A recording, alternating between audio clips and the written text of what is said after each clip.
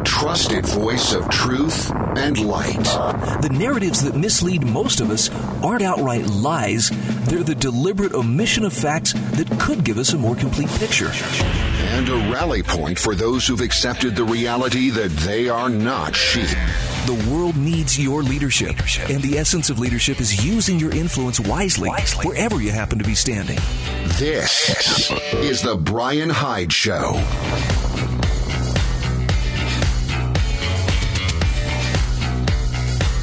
All right, welcome to the show. I'm so glad you could join me today. Well, 2020 is the year that just keeps on giving. I know we joke around about, okay, so what else could go wrong? What could possibly go wrong? And there were a lot of folks about a week ago today going, well, you know, I'll tell you what went wrong. Ruth Bader Ginsburg passed away, and that threw us into even greater chaos. So this may not throw us into greater chaos, but this is a serious bummer. And I'm sad to report that Ron Paul, former Congressman Ron Paul, appeared to suffer a stroke while doing his Liberty Report this morning. Classic, you know, face drooping, unable to speak, at least to speak intelligibly, and then the feed cut off. Very, very sad thing to see. I don't know how he's doing. I understand he's been taken to the hospital, but 2020, enough. Would you just stop? It's sad to see. You know, prayers for Ron Paul and his family. We hope it was a relatively minor episode, whatever it was, that he has a speedy recovery. But I got to tell you, that's the kind of guy who I think has left a very positive and lasting legacy. And I don't want to make it sound like, oh, well, you're giving a eulogy for him already. I'm just going to point out he is an octogenarian. He has been an advocate, and I mean a tireless advocate for liberty for most all of his life. He served very honorably as a congressman. He earned the nickname Dr. No for being willing to stand up and say no on whatever the imperative bill of the day might have been. If it didn't pass constitutional muster, meaning if it didn't have authorization for the federal government to be doing it under the Constitution, then his answer was no, we shouldn't be doing that. Not a politician, a statesman. And there's a world of difference. And I can't think of anybody within my lifetime who has embodied that difference better than Ron Paul. I've had the chance to meet him, I think, a couple of times now. Had the chance to interview him a couple of times. And I will admit, the guy was a pretty strong influence on me back in the day. I think I have been reading his weekly columns and following, you know, his speeches and so forth since about 1999. I want to say that's about the time I really started to become a very frequent reader of LouRockwell.com, and Dr. Paul has been a very constant contributor since that time. And I know there are a lot of people who feel the same way. And again, I don't want to make it sound like I'm giving a eulogy for the guy. As far as I know, he's had a medical episode. He's been taken to the hospital. It sure looks like the symptoms of a stroke. But my point is simply this. None of us really know how much time we have. I mean, you know, people die at very young ages. You know, Ron Paul has thankfully lived to a pretty ripe age. But we never know exactly when our chapter of life on earth is going to come to an end. And I think one of the things that we should probably be spending more time focusing on is what kind of impact will we have had? Not so much what kind of nice things will people say about me, because believe me, plenty of people have said really, really harsh and cutting things about Ron Paul, including a lot of people who really should know better. A lot of conservatives, a lot of at least in name, you know, Republicans who, you know, you would think would be more principled. They didn't like some of his stances, but the guy was very consistent in his principles, and that's why he has remained a mentor to many people well into his 80s. And the impact that he has had has helped shape numerous generations of lovers of freedom. And I count myself among those who have been impacted by his tireless efforts to speak the truth to promote the principles and practices of liberty and to walk the walk, not just tell people what they want to hear. There's a great lesson in there for all of us. And I hope that we still have more time to enjoy, Ron Paul's presence here among us. If not, this is the kind of guy who I think leaves the kind of legacy that he could stand with confidence in the company of the founding generation and feel at home among them, having towed the line, having paid the price, and really put that public virtue above his own fame, fortune, and well-being. All right, I'm going to hop off the soapbox. Let's open up the lines here, 801-331-8113. Hi, welcome to the show. Yeah, Brian, first of all, I was going to call you about that if you had to mention it, which you had. Have a couple of technical issues. You're not on your stream, so I'm not getting them, just getting the news over and over again. And so that's the first issue. Also, too, on the Loving Liberty podcasting page, the only hour that's appearing is the second hour. Interesting. Yeah, so I just wanted to make you aware of that. Yeah, first hour, the entry's there, but there's no podcast over there. So okay. So anyway, no, I was just going to comment, and it sounded like I didn't hear the gist of what you were saying, because obviously until I called in and you picked up on the line, I'm not hearing anything on the stream other than just USA. So, but anyway. Well, we had a Windows update the other day, and it has thrown everything into chaos. And I mean everything. I'm not surprised. Now people want, there's the answer as to why I don't want to take a vaccine from Bill Gates. Oh, because he might screw that up too? Well, I'll run just like a Windows computer. Yeah, I'm telling you, we've had these updates before, and sometimes it's a bit of a pain, but I'm here to tell you that it has been absolutely ridiculous. It undid every bit of my sound card settings on at least 3 different sound cards. Anyway, I'm talking technical stuff that won't be interesting to a lot of people, but let's just say I have spent a lot of time putting out a lot of fires in the last 24 hours.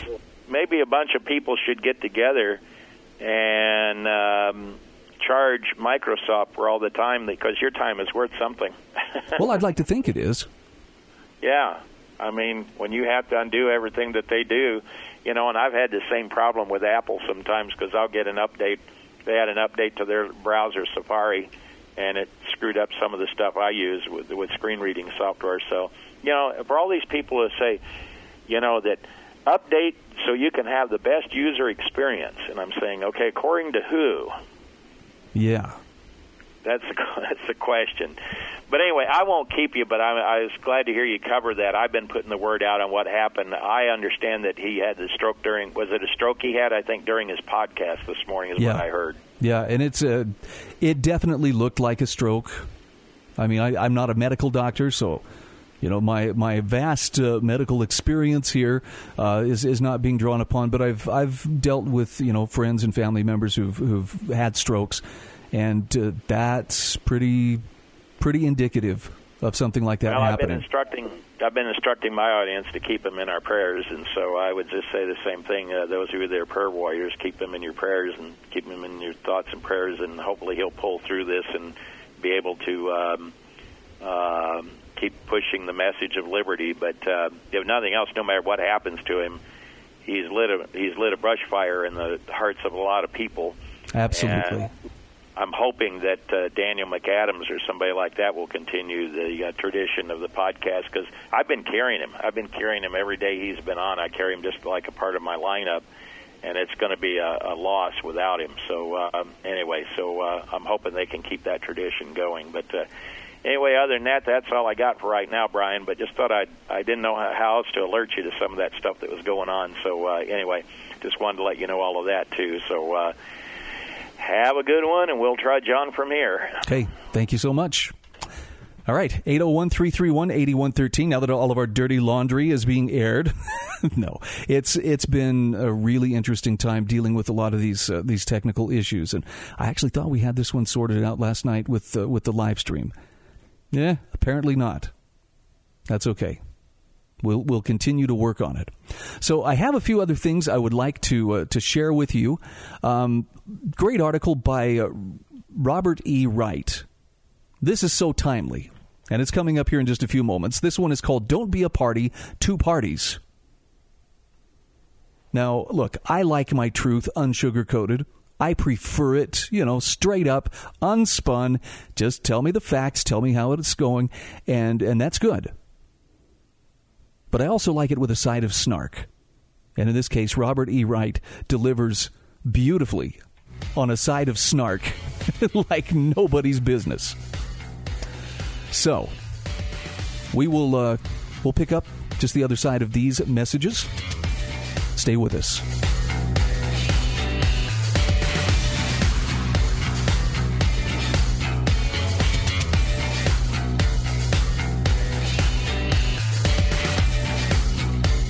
This is the Brian Hyde Show.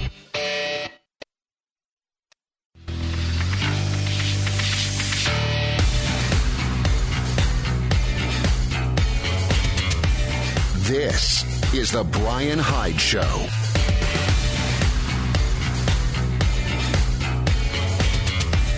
All right, welcome back to the show.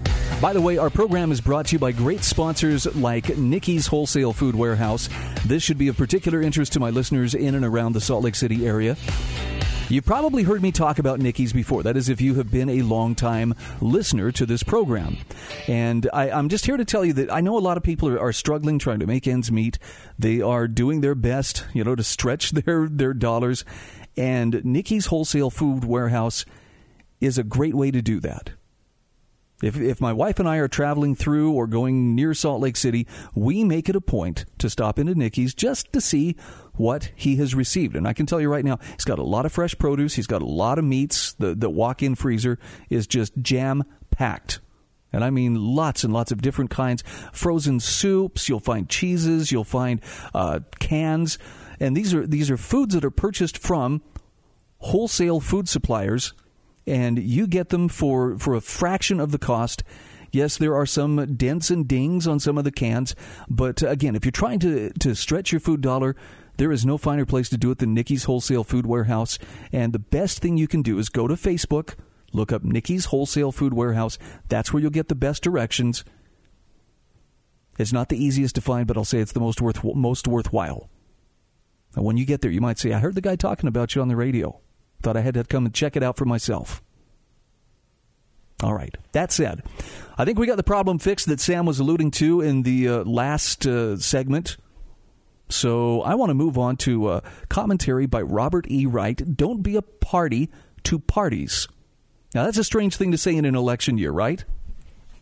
And he says, by the title, I mean political parties, not the fun get-togethers that help us to achieve community immunity from COVID-19 and other long-forgotten but still extant little buggers.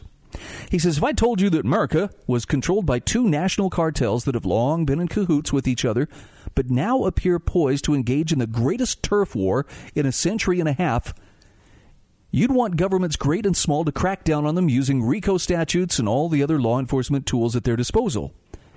But he says governments won't do anything like that because the cartels run most American governments and have made their sundry nefarious activities not only legal but the very paragon of democracy. He says just as Esau sold his birthright for a mess of pottage in Genesis, Americans have sold their liberty for a mess of ballots. Everything is great, Americans are told, because they can vote.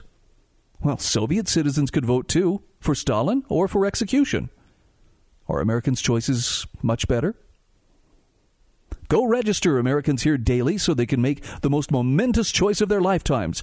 Dotard 1 or Dotard 2 for POTUS. Which shall you choose, they are daily asked. Pick wisely, they are told, because their very lives depend upon it. Down-ballot options are just as momentous because whether power-hungry imbecile number 1 or power-hungry policy imbecile number 2 becomes X will determine the future course of the nation. 'Tis Americans' sacred duty to pick one of the miscreants, even if both appear to be shady characters bound to misappropriate taxpayer resources one way or another. He's got a flair. He's on a roll. Let's keep going. Robert E. Wright says making fine distinctions between assorted dotards and power-hungry policy imbeciles is a lot of work, but thankfully the cartels make matters easier.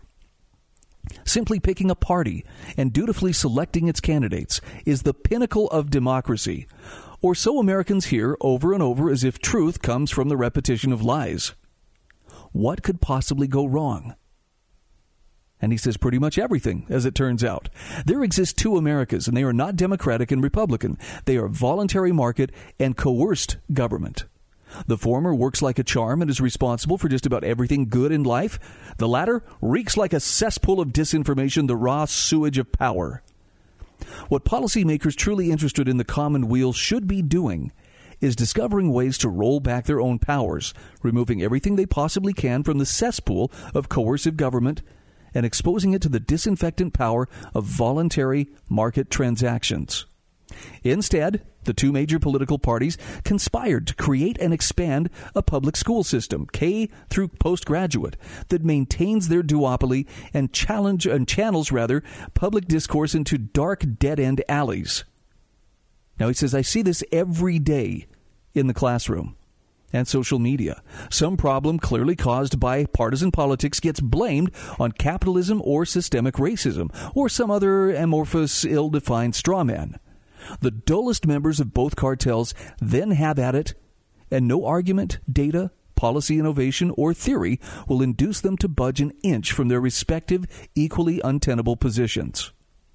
Thankfully, millions of Americans were homeschooled, attended private schools, or somehow transcended public school indoctrination techniques. They became swing voters, non-voters, or independents unafraid to throw their votes away on third-party candidates. But the cartels constitute a duopoly that has rigged the game in their favor. And he says almost invariably, one of them wins, no matter how few votes are cast, because democratic America does not provide non-voters with a voice or with a say in the outcome of elections. Non-votes are not counted as a vote for neither of the above, or I do not believe this elected office is necessary or constitutional, because that would create unwanted competition for the duopoly, the legitimacy of which is based on winning a plurality of votes cast, not the affirmative consent of a majority of the electorate. Holy cow, is that accurate? Previously, he says, I've suggested moving to a system of a lotocracy, or sortition, of choosing leaders randomly from a pool if no candidate can garner the votes of at least half the adult population. Now, he says, I believe such a policy would force parties to put up moderate candidates and reduce the power of gerrymandering and campaign contributions. Another option would be to do away with political parties entirely. The idea isn't crazy. It's an old canard that the founders disdained political parties. Nebraska's legislature and that of American Samoa is nonpartisan, as are the legislatures of various small island territories. Moreover, numerous states choose judges under various iterations of the nonpartisan Missouri Plan. It's imperfect, but it's better than rank partisanship. He says, despite the founders' dislike of political faction, critics might retort, we've had political parties since the early 1790s, and the economy has grown at modern rates ever since. Well, that is right, but America has managed to grow despite slavery and tariffs, and scads of other bad policies enacted by partisans. Think of how rich America would be today without those policy disasters. He says, I dare say it could have lost twice as much GDP to lockdowns this spring. Yes, political parties, like drug cartels, might form even if they were illegal. But at least then, some government officials could be induced to put the RICO screws to them. Wouldn't it be nice to have a war on partisanship? This guy has a dozen pictures of donkeys and elephants in his trunk. He must be a dealer. Lock him up and confiscate his car. Robert E. Wright says, I stand by both sortition and a party ban, but for the upcoming election, I want to suggest something more grassroots for those of you who do not sell your mail-in ballot, voting for a third-party candidate. No one in particular, just nobody associated with either of the two cartels ruining this country for their own benefit. Yes, he's suggesting vote for that third-party candidate. Yes, your candidate will lose, but this election might be one that nobody wins. And he says, I'm proud to reveal that I've not been complicit in any of the disasters to sit in the White House since I voted for Jesse Jackson when I cast my first ballot in 1988. Now, he says, most of the time I voted straight ticket. Neither of these bums, we can do better than this. But America apparently cannot do better. Not while its partisan duopoly rules anyway. That's pretty harsh, right? I mean, he's not pulling any punches. But it's definitely something to think about.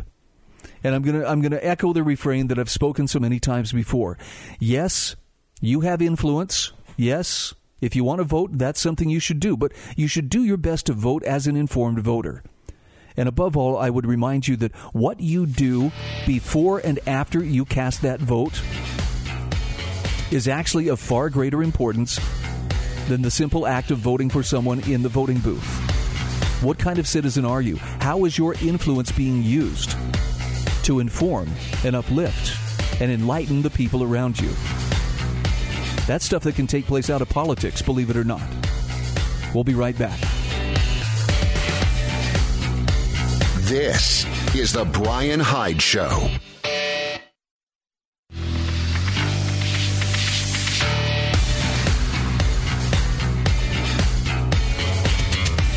This is the Brian Hyde Show.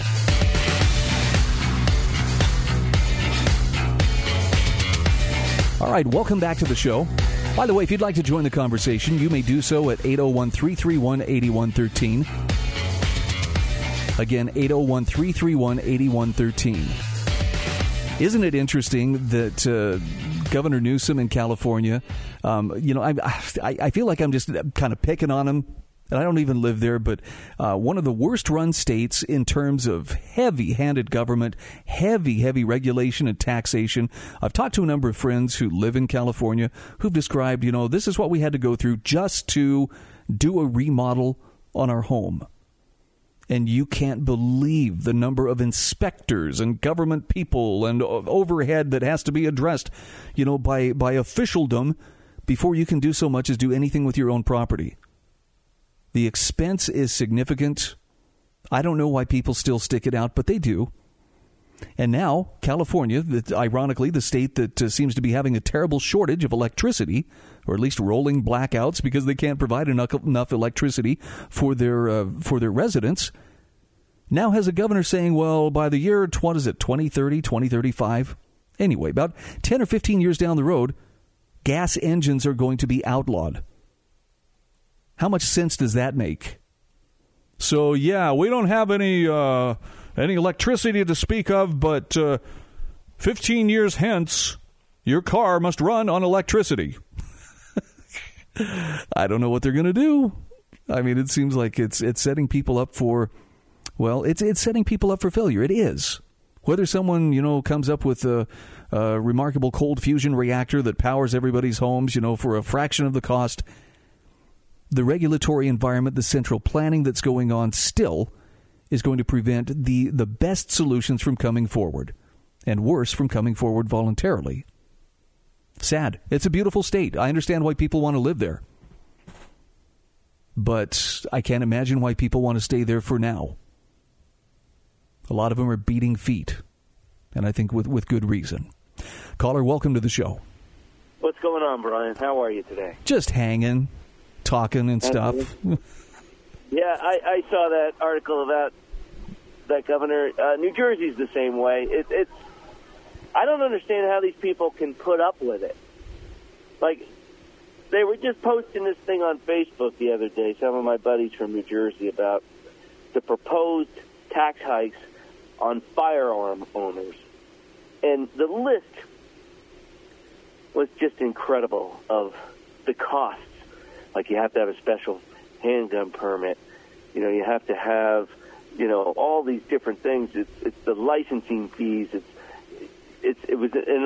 was crazy. It was almost like 20 different items that you have to have these permits and fees, and it was just insane. And I wish I could pull it up for you, but I think I posted that it's time the people exercise their Second Amendment right. And I don't know what happened, but I think enough people maybe called his office or something, and he backed down on it. But yeah, the state of New Jersey, it's out of. I don't know how these people live in these states and put up with this. Pretty sad stuff. That's what it is.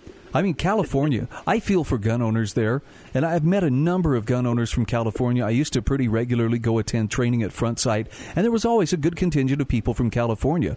But gradually, they have just squeezed and squeezed and squeezed to where you can't own so many different types of firearms, and now even purchasing ammo is subject to the approval of the state. It's just scary. And I just wonder how these people are going to, I mean, like, what's his name, the California governor, Gavin Newsom? When that bill comes to play, he's going to be long gone. Yeah. You know, and he's claiming all these things that probably he can't keep the promise. You know, if he had any cojones, he'd pull the trigger and make it mandatory tomorrow if he really was adamant about it. Oh, don't give him any ideas. He's already been pretty bold on the whole COVID lockdown thing. And that's another thing. I mean, people in New Jersey are just going crazy over this mask mandate. They're arresting people in baseball games that aren't wearing masks. Oh, yeah. And they're letting these people riot in the streets without masks. I mean, this is ludicrous what's going on. And, you know, I think it's a small majority of people that are participating in these riots and stuff. And I think they're just trying to make as much trouble as they can before this election. And it's really a sad thing. Definitely doing some destabilizing. And a fine job of it, I might add. Yeah, it's ruining a lot of people's lives between this COVID and these riots. I mean, there's a lot of businesses that are going under. And you hear the stories of it, and it breaks your heart, you know, because people put their blood, sweat, and tears in it.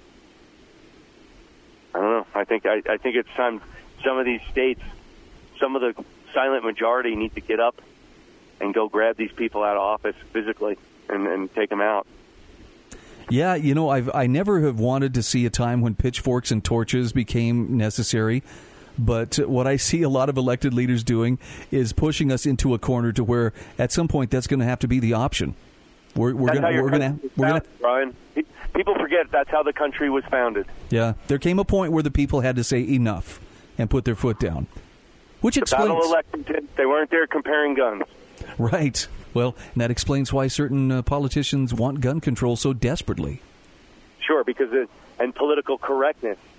That's why they want that. You're exactly right. Because without those two things, then no one can question what they do. Yep. And we have to stay vigilant. We're going to win this game. I can tell you we're going to win. Keep the faith, Rob. You got it, buddy. Take care. Have a good day. Thanks. Have a nice weekend. All right. Appreciate it. 801-331-8113. There's a terrific article by Anders Koskinen about save the environment, drive a gas-powered car. And here's what he says. He says, the Washington Post recently reported California will cease to allow the sale of gasoline-powered cars in the state by 2035. Now, he says this act of government overreach comes not through a legislative act by the state's elected representatives in the House and Senate, but by a decree of Governor Gavin Newsom and the California Air Resources Board with its appointed head attorney, Mary Nichols, the so-called Queen of Green. Newsom said in a statement, according to the Post, "You deserve to have a car that doesn't give your kid asthma. Our cars shouldn't make wildfires worse and create more days filled with smoky air." But Anders Koskinen points out Newsom ignores several critical environmental policy concerns with this blithe statement. First, it's in large part, if not completely, the fault of government officials that these catastrophic wildfires to which Newsom refers are occurring. These officials demonstrate an astounding level of hubris by attempting to thwart nature. As those wildfires stunningly remind us, governments are poor stewards of the environment. Moving along, the Post reports that the astounding new goal is to make sure every new passenger car sold in California is electric by 2035. Automakers will have an additional 10 years to ensure medium and heavy-duty trucks and other vehicles reach zero emissions. Hooray! California will be a clean, smog-free patch of land, and Los Angeles residents will smile as they walk through their sparkling city, rather than wheezing through dark clouds as they attempt a morning jog. Not so fast, says Anders Koskinen. Pump the brakes on that vehicular celebration. As the Post reports, the order does not prevent Californians from owning or selling used cars with internal combustion engines, or even buying them outside the state. The biggest accomplishment of this order might just be shipping auto sales tax money out of California and to surrounding states. Yes, coastal Californians might not want to make the trek out to Nevada or Arizona or up to Oregon, but the more conservative outstate residents of California, won't likely hesitate to cross the border. If that happens, California's automotive manufacturing industry, worth $5.5 billion in 2017, may dwindle. Now, considering that Californians account on average for 27% of all current U.S. unemployment claims and 1/3 of all welfare claims, seems like a bad time to implement new regulations that could hinder this industry. He says the move to electric cars in California may end up doing more harm than good, not only to the auto industry, but to the environment as well. To start with, 62% of the United States energy production still comes from fossil fuels, with natural gas and coal dominating this production. A further 19.7% comes from nuclear energy, with all renewable energy resources accounting for just 17.5% of U.S. energy production. Now, those cars may be electric, but they're really just coal-powered instead of gas-powered. California might end up moving a slight bit of energy production pollution out of the state, but they won't be eliminating much of it. In addition, the environmental costs of battery production for electric cars is enormous, and these are largely borne by developing nations. Now, he gets into some of the particulars of what it takes to create the battery for a Tesla Model S. We're going to get to that in just a few moments. I'll tell you this. To make the battery for that clean driving Tesla, it involves moving an awful lot of natural resources and disturbing a lot of things and creating a lot of pollution. I'll spell it out for you just the other side of the break. Stay with us.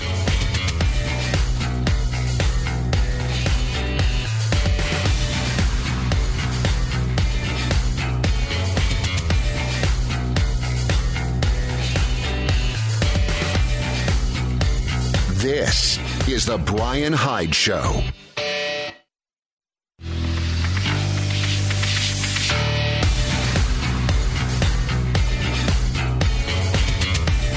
This is The Brian Hyde Show.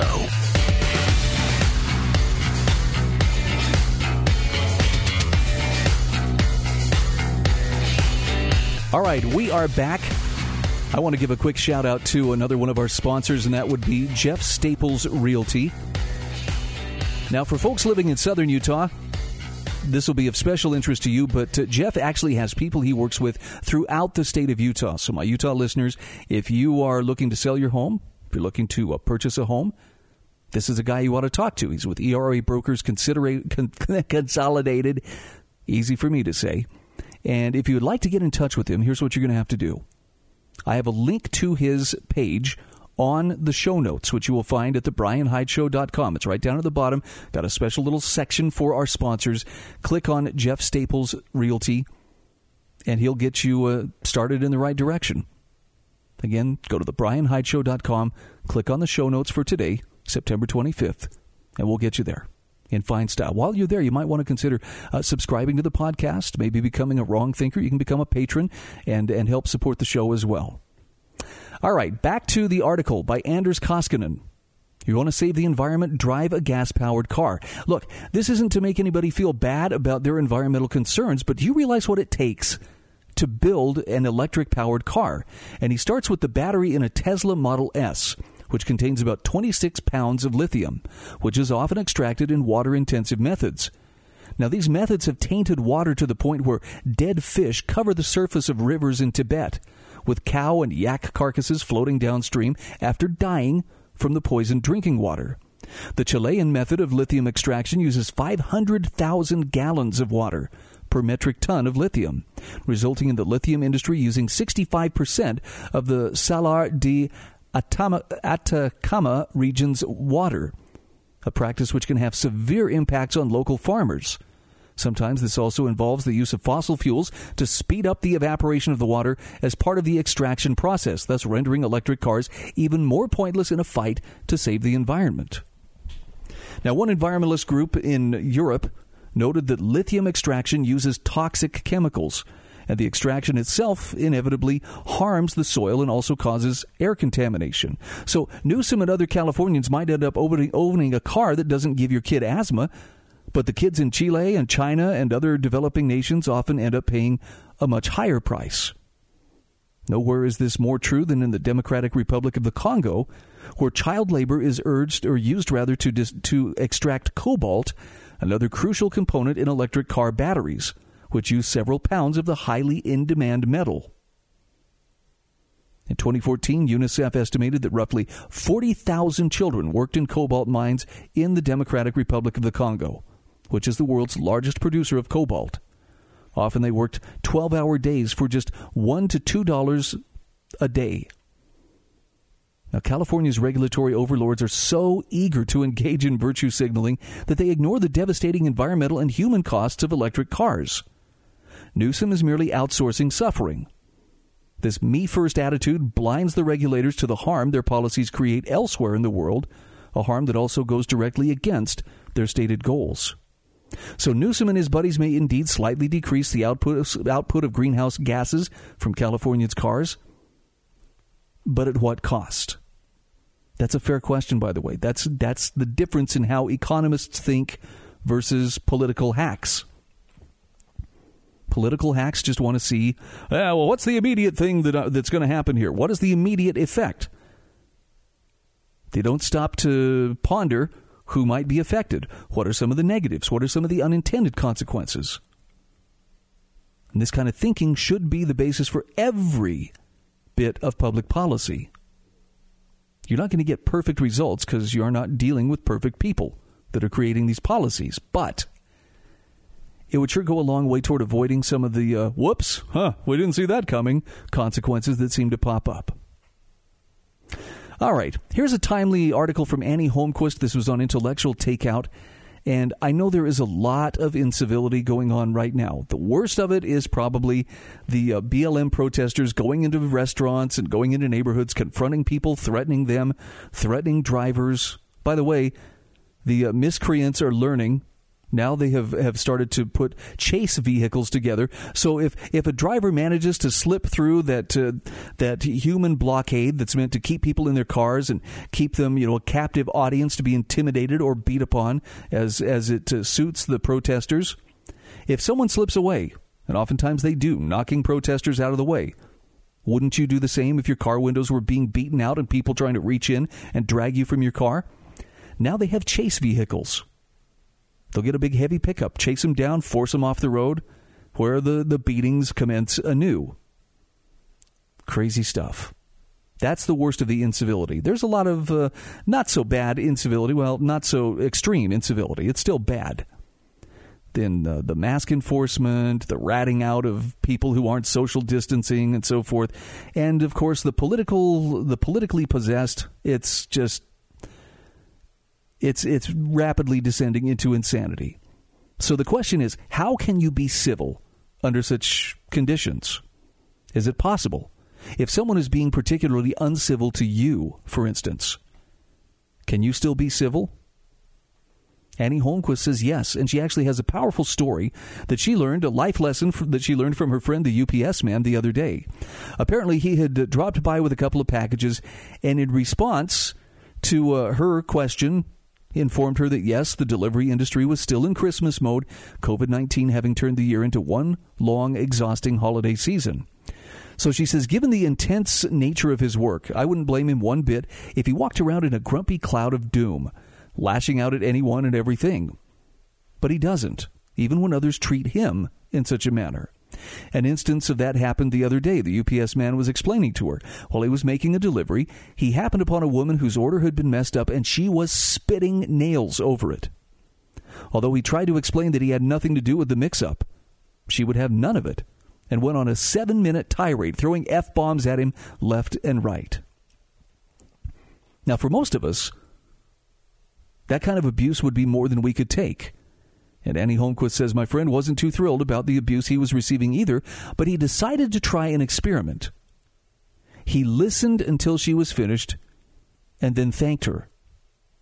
This is what he told her. He said, the fact that you spent time telling me all this shows that you think I'm an important person. I'm valuable enough that you want me to listen. So thank you for showing me that.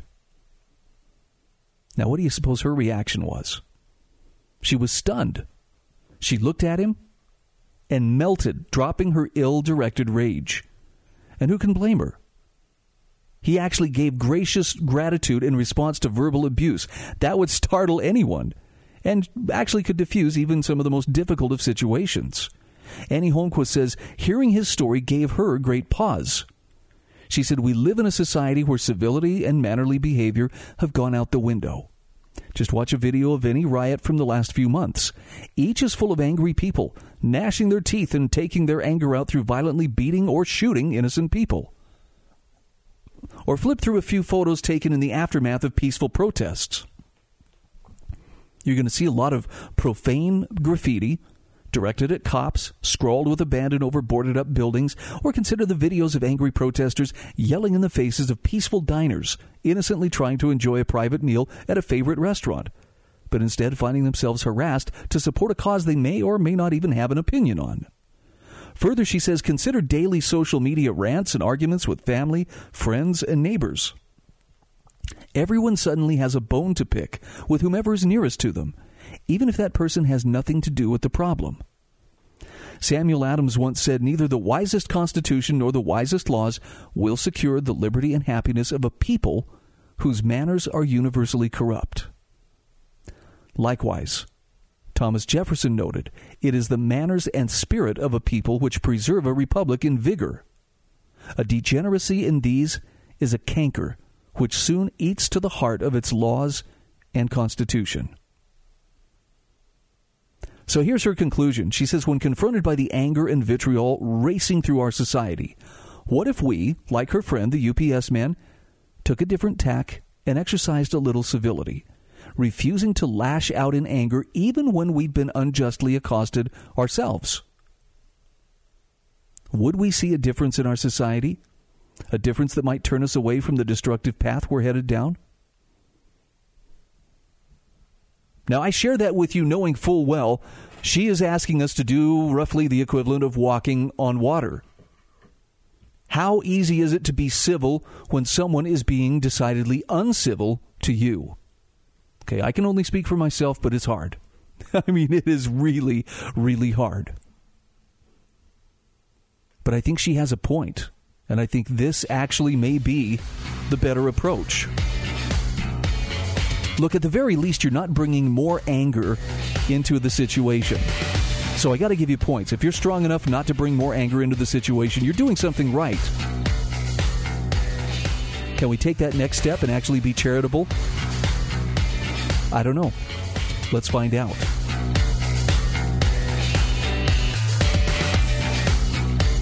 This is the Brian Hyde Show.